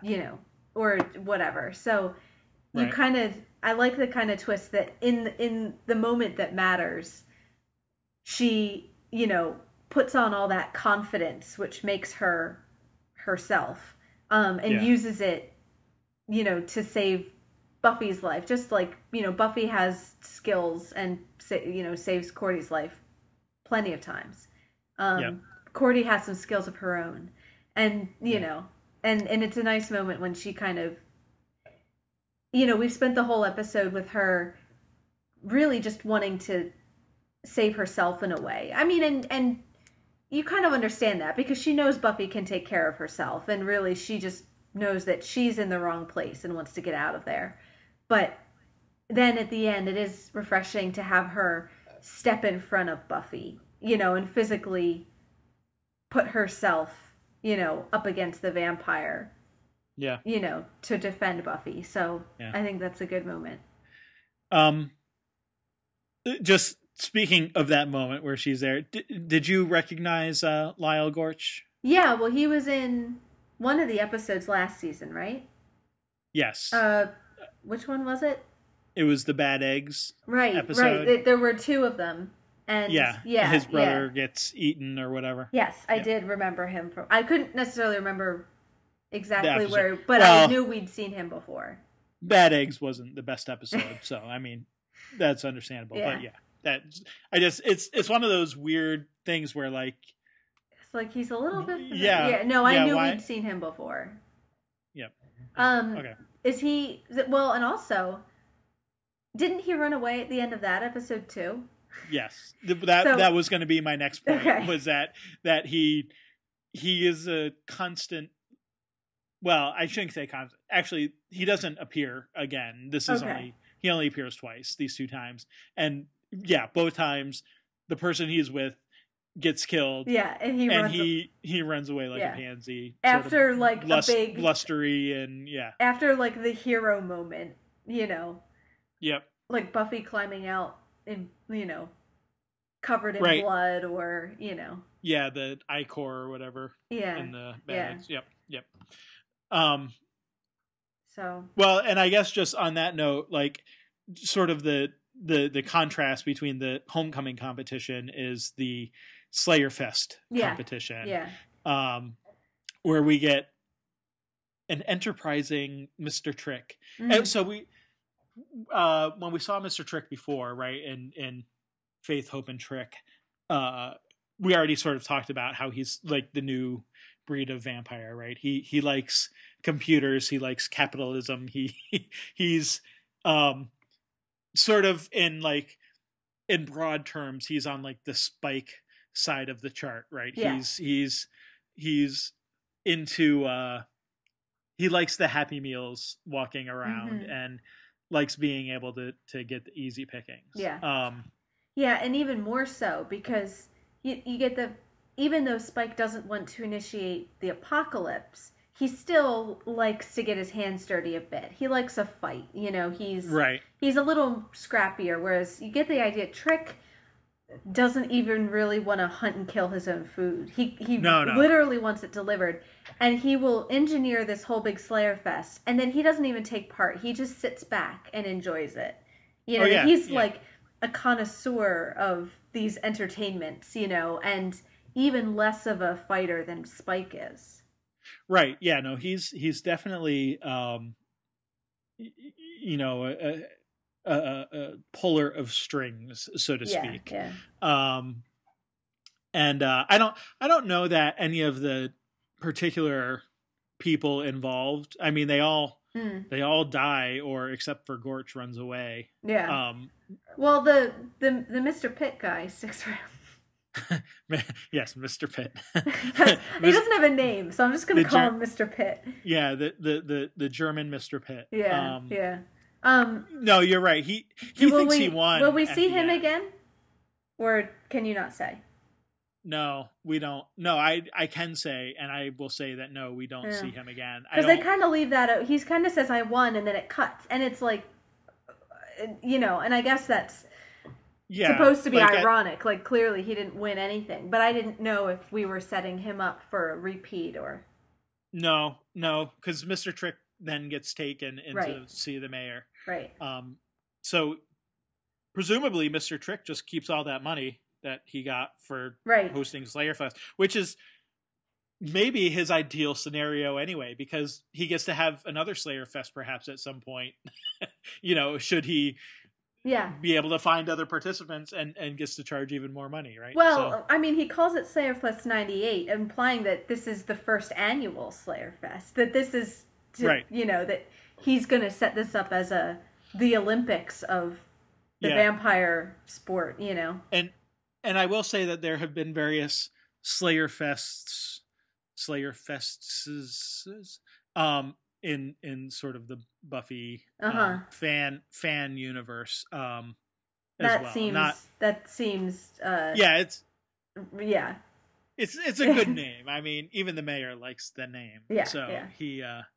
he says that. So yeah, I mean, it's Well, perhaps not that I've never much of thought a about shock. this before, but there's almost a pun in there with Slayer. Like they're gonna slay her. I don't know. Like they're the way they say Slayer Fest, it kind of has a nice ring to it. Like Yeah, there's a sure. double meaning there. Yeah, no, this is definitely, hey, it's a new era of vampirism Yeah. and where it's an era of conventions and fun and hijinks. Yeah. So, but they all get killed or maimed or run away. So Yeah. Yeah. that none of these, well, except for Mr. Trick, who I think you see is Yes. going to be continuing with us for a while. Mm-hmm. None of the monsters are really that important, though. It's more the idea behind it and more to shed light on Mr. Trick's personality. Yeah. Yeah. And his sort of unique original take on what it means to be a vampire. Mm-hmm. You know what? Why don't we, since we're talking about Mr. Trick, why don't we also talk about the mayor real quick too? Because that's Okay. where he kind of ends up. Yeah. So yes. you've caught the various references to the mayor in season 2. Yeah. And now, and actually even a couple in this season as well. Now we get to see him. Is he worthy of the fear that especially Snyder has exhibited? Yeah, I mean, you're bringing up which was the main thing to me, which was we have got these veiled references for so long and invoked with a sense of dread, and then you get the the attendant sort of shaking in his boots outside the office that he's going to get reprimanded, and he goes in and he's apologizing, and the camera stays on the mayor's hands, like it doesn't even want to show us his face, he's so terrible, and then it pans up and he's totally ordinary. Yeah. He could not be more ordinary. So that's really intriguing. I mean, I'm sure that's all on purpose, that I'm nowhere even close to, inferring any of that. That's all meant to be, I think, ironic. And so I guess the question becomes, what is the source of this dread? What is lurking underneath? Just like Professor Yana, what sort of monster is lurking underneath the innocuous, kindly gentleman? And you kind of get a little bit of it with the emphasis on the cleanliness, that that the guy's hands aren't clean enough, even though he washes them like 20 times a day out of fear, and he's offering moist towelettes and all these things. Like there's some thing about that which is off, I don't know what it is yet, but so that's just really interesting. Like after we've had all this setup, to then get it and have him be, absolutely mundane. Yep. And and I'm sure now, I don't know whether that means he literally is something else, like whether he could be a demon and we don't know it or whatever. He could just be human, but I'm sure there's some sort of evil which is lurking underneath, underneath this kind of like determinedly pristine surface. So yeah, I don't know. Well, and pristine, right? Yeah, the cleansing, the cleanliness. He definitely he's an avid hand washer. He is. Moist towelette. And interesting, his discussion with Trick at the end. Yeah. That you're not, you know, Trick says, "What if I don't want to be part of the team?" And he says, and he kind of laughs and says, "Oh, that won't be an issue." And I'm not sure yet what he means by that. I mean, does that mean Trick doesn't have a choice and he's, going to be forced into this? Or does he have some bit of information that is going to Right. entice Trick onto his side? Why does he feel sure that, not that he can convince Trick to change his mind, but that this isn't even an issue? Yeah. That is interesting. And you get that kind of ambivalence from Trick at the end, that you're not quite sure how Trick feels about this. He is sort of intrigued by it, but also you can sense his reluctance. That it seems like if he allies with him, it's going to be at least partly against his will. So it'll be interesting to see what kinds of cards does the mayor have up his sleeve. Yeah. Well, and it's right, and there is that ambiguity there, and we've already seen that the mayor can have Trick dragged into his office. Yeah. It and leaves him alone. Like the mayor's in there alone with Trick. He's not scared that he's a vampire in any way. What does that mean? Does that mean that the mayor is something other than human too, or what exactly? Like, why is he not? More. What power does he have, and or not have, or we don't know at this point. Yeah. So. Yeah, and there's that one reference too to that it being election year or something like that. So there's a sense of something, and he doesn't mean that. Like the something like that means it's not that. But but there's something coming. That there's some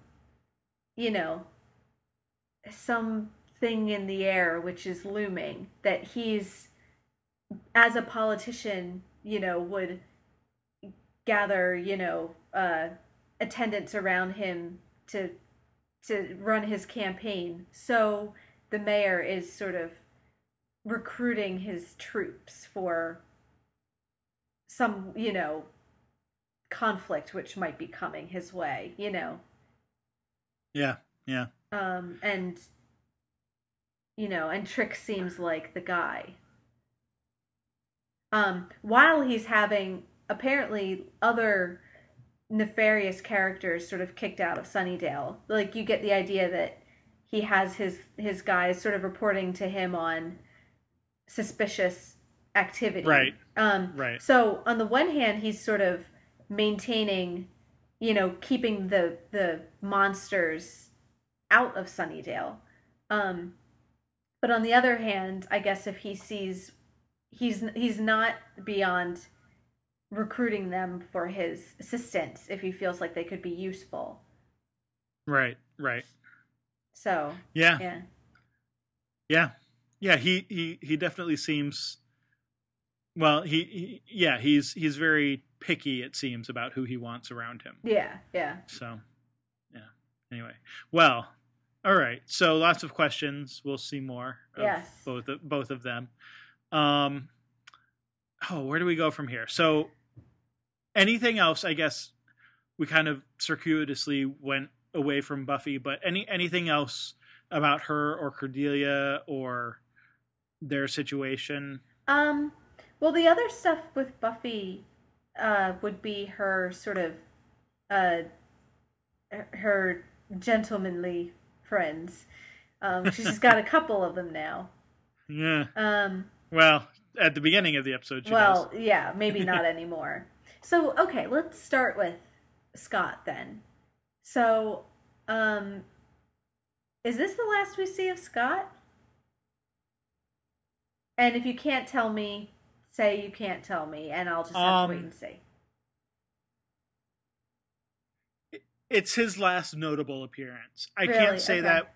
I can't say that we don't see him Ever again. ever Right, again. right. But I don't remember him. This is pretty much it. Yeah. Yeah. All right. That's Yeah, kind of a bummer.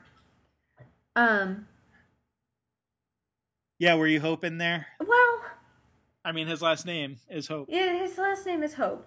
I don't know that I'm attached enough to Scott to really like say that I was rooting for them as a couple in particular, but I'm not quite sure. I was expecting him to be around for longer because I'm not quite sure yet what it did for the story. Other than to have Buffy, I guess having Buffy date somebody else other than Angel, you know. But it seemed like he wasn't just like a generic date that she went on, that it was like a recurring person that we were starting to get to know. So I'm a little bit surprised that it's not going to go further. But no, that's okay. Well, what do you think of his sort of explanation? Because he says to her, before we were going out, you seem so full of life, like a force of nature, and now you seem kind of distracted all the time.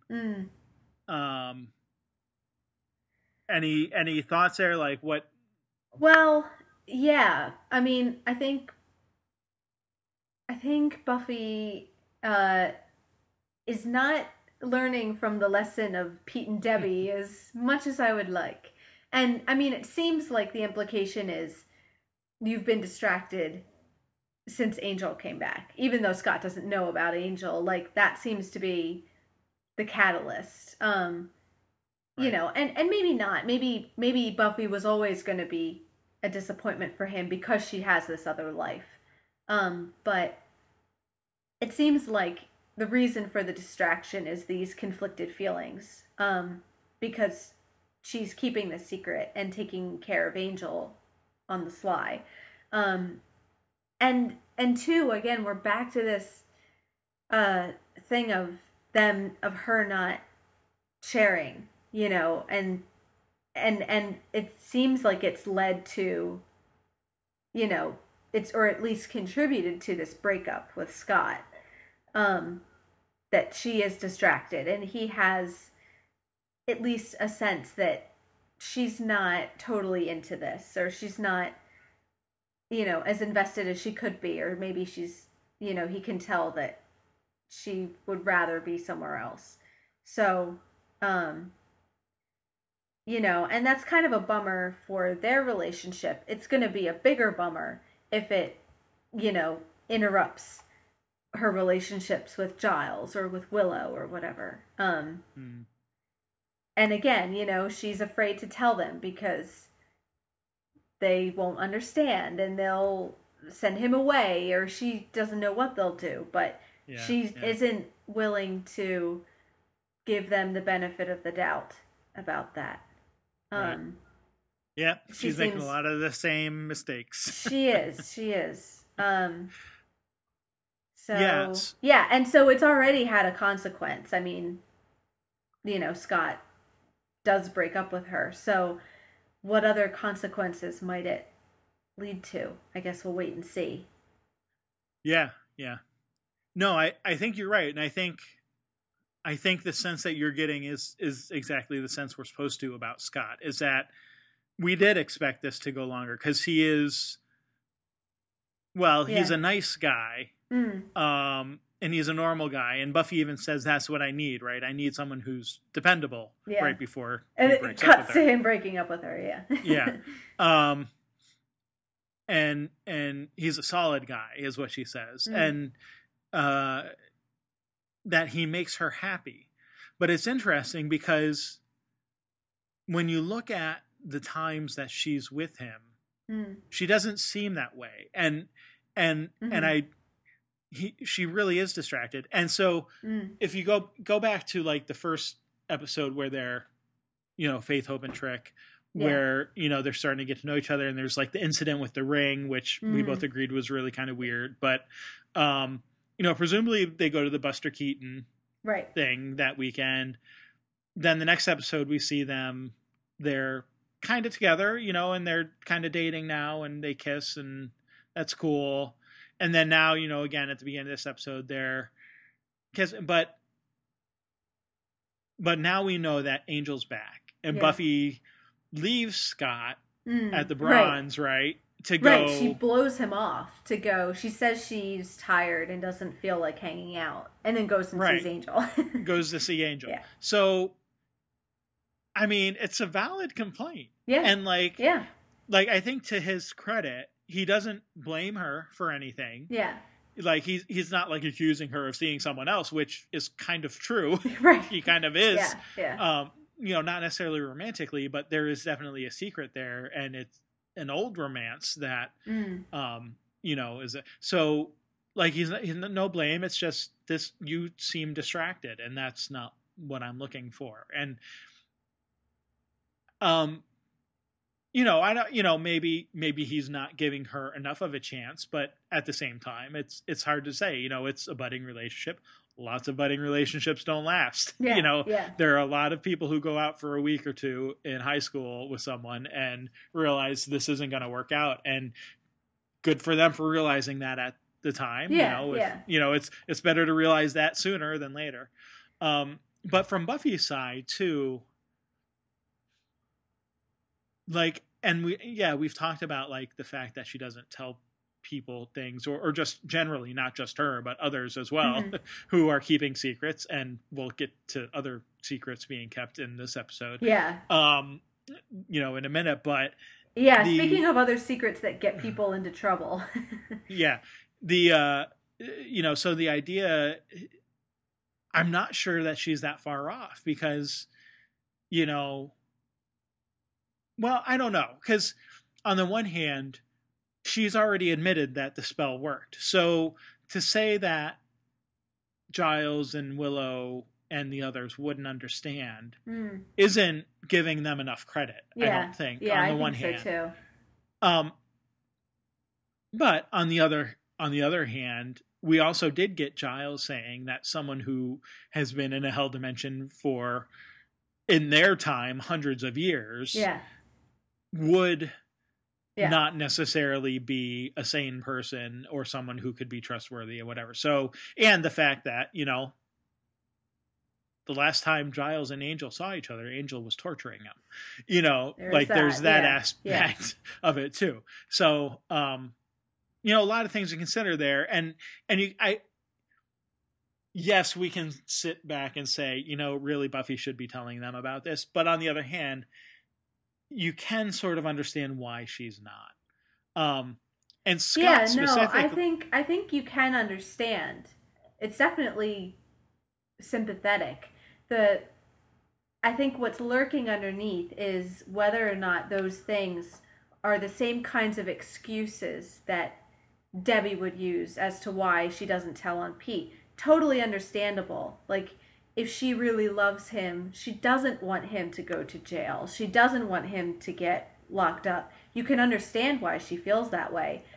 But are those still excuses? Right. And I think, and I don't know that we know right now where, I think we're meant to be having those questions about Buffy. That when does it become a motivation of love and protection, and when does it become an excuse not to confront something?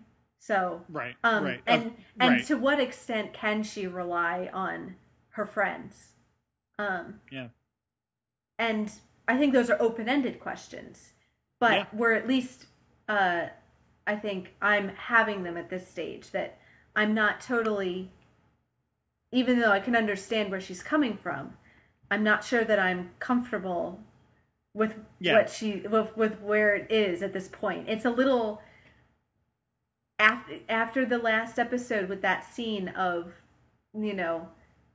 Debbie and Pete, dead, and Angel embracing Buffy for protection.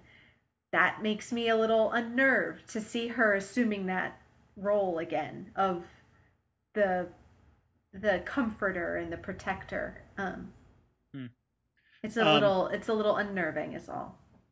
The other thing I would say is, it's interesting that, Scott's been around for a few weeks now and doesn't know, like, he hasn't learned about sort of what Buffy is or does Yeah, or yeah, anything. yeah, And the only real contrast we can have, because Angel knew before they were dating or anything, obviously, like Angel knew from very beginning. The only other real example we have to compare that to is season 1, episode 5, Never Kill a Boy on the First Date, right. where Buffy does bring a date. Now, granted, she doesn't exactly tell him all about what's going on, and kid ends up being killed. So, Yes. like, that's not happening with Scott, but is that because she's not telling him about it and dragging him into her world kind of thing? Yeah. Like I don't know, but that's also, it becomes that, you seem so full of life, like a force of nature. Well, if you knew what she was doing at night, you might still feel that way, but because you don't get to see that side of her, and it's her keeping that from him. And as much as she can assure him that things are going to change, or try to assure him of that, she can't really let him in yet at this point anyway. Yeah. So. Well, and I mean, she can, not to say Buffy can't ever change, but Buffy's distractions are not going to go away. That isn't something that she can know change. That. Yeah. Right. Yeah. Absolutely. Right. Her yeah, distraction. So, it's just how much is she going to let him in on what those distractions are, and and not just him, but the others as well. And so. Yeah, and so maybe that kind of is Scott's purpose. Maybe it's fitting that we should be left a little unsatisfied by him, because he was this kind of hope for something better, or a promise of something which doesn't really go anywhere, he wasn't just, it wouldn't have that same impact if he was just some generic date. For it to feel like a loss, he has to have potential, which doesn't get realized. So well, and I think, when I think about it that way, I kind of feel like I like that a little bit more. Yeah. And I think in the context of this episode, where we get Buffy talking about wanting to have something beyond just being a Slayer, that becomes an even more sort of significant idea. That he's sort of the emblem of that. Or one of several, the homecoming, or at least one of two, the homecoming queen. The homecoming queen is the other, being another, perhaps. Mm-hmm. Although I would say, Scott's been around a few episodes now, so it's not like it's just for this purpose. But I think you're right. I think his last name does imply that there is hope for a different path. Mm. And this is sort of Buffy choosing by not choosing, to go down that path. Like she's avoiding going down that path and ends up losing the ability to travel it, so to speak. Yeah. Not to extend that metaphor too much longer. Anyway. We need to talk about Xander. I was just going to say, the last couple minutes. Yeah, I was just going to say that. So go ahead. What are your thoughts on Willow and Xander? Well. Willow and Xander. Wow. You asked me before we started whether I saw that coming, and I feel like once they got to that scene where they're trying on clothes for each other, then I could kind of feel, the tension building, and kind of started to sense it coming. But definitely, I haven't felt it like leading up to this in the season. I think because we've known for so long that Willow has this sort of unrequited crush, and we've known equally long that Xander doesn't reciprocate, or at least hasn't up until this point. It was just something you took for granted. Like, okay, every so often you're going to get the scene where Willow, you know, where they're a little bit awkward, you know, where they have a little bit of romantic tension and then Xander deflects it and nothing happens. Like you kind of get used to that being an expected thing every so often. So then to Mm-hmm. have it build and build and build and then finally culminate, you know, in actually kissing each other, it wasn't expected. You know, certainly Yeah. for me coming up, I wasn't saying even Xander and Cordy, I felt like over a couple episodes you were waiting for it. Whereas I didn't feel like it with this as much. Right. Right. Um, but Yeah. and of course, they would do it just when they both have other partners and have happy relationships. You know that they wait until they have, you know, what it is they want and then go ahead and, you know. And I guess that's where right back to Xander's whole you don't see what's right in front of you thing that, you know, they after all this time of longing for, you know, steady relationships, they finally have them and then they go and, you know, do this. Yeah. When they could have been doing this from day one. You know, they could have Right. done this back in season 1 and been a couple.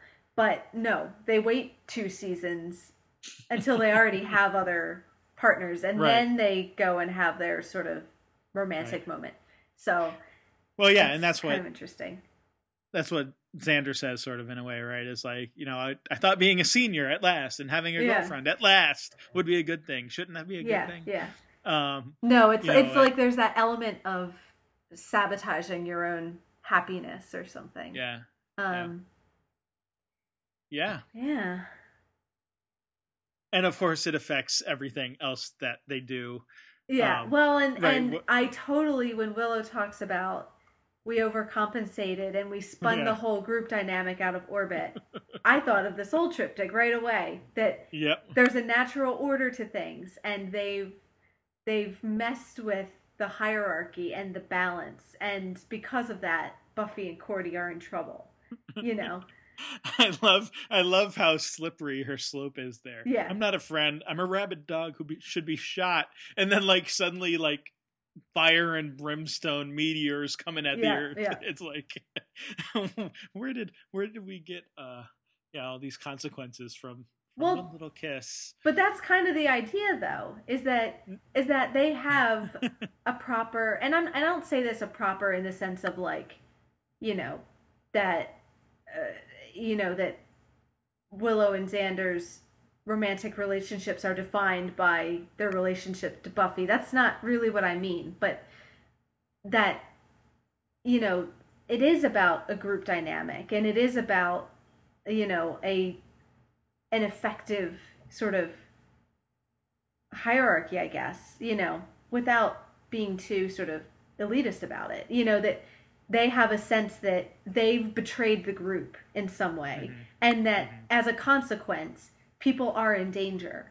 Well, and they don't know that yet, but we know it. You know, we know that by the time Buffy and Willow or Buffy and Cordy are in the cabin, this is all, you know, now Slayerfest would still have happened, but Faith might have been there if, or the whole group might have been there together. You know, things might have been different if this whole scenario hadn't come to be because of Willow and Xander, you know, sneaking around and overcompensating and, again, not being honest and all these things. So, you know, we laugh about fire and meteors, but there is a very real danger which comes out of this, you know, which kind of points to the way in which their relationships are integral to their sort of safety, I guess. Yeah. No, you're right. And we will see what, if any, consequences there are. Well, there have to be some. There has to. Yeah, it's just a matter of how and when. You know. I stand by my phrase. Yes, I'm sure, but I think Cordy is going to find out about this. Because, of course, we forgot to mention, of course, then you also get Cordy in the cabin pondering over whether she might love Xander. Right. You know. Right. Yeah, no, that's clearly significant given the cheating, basically. Yeah. Not to mince words. And I like her line about he sort of grows on you like a chia pet. Yeah. Anyway, well, since we can't learn more now, I guess that'll have to wait until next week. And yeah, I don't know. So I don't know if you want to give a preview for Doctor Who, but I'll just say our next Buffy episode is a kind of a fun one. So is it good? Yeah. Fun is good. I mean, Doctor Who. We pick up where we left off, I guess. Kind of, although I did say that Utopia, even though it does have a cliffhanger, it also in some ways is very separate to the next one. So it's continuation, but with like a change of stuff. Oh, excuse me. Okay. So yeah. Well, I guess we'll talk about that next week. All right. See you then.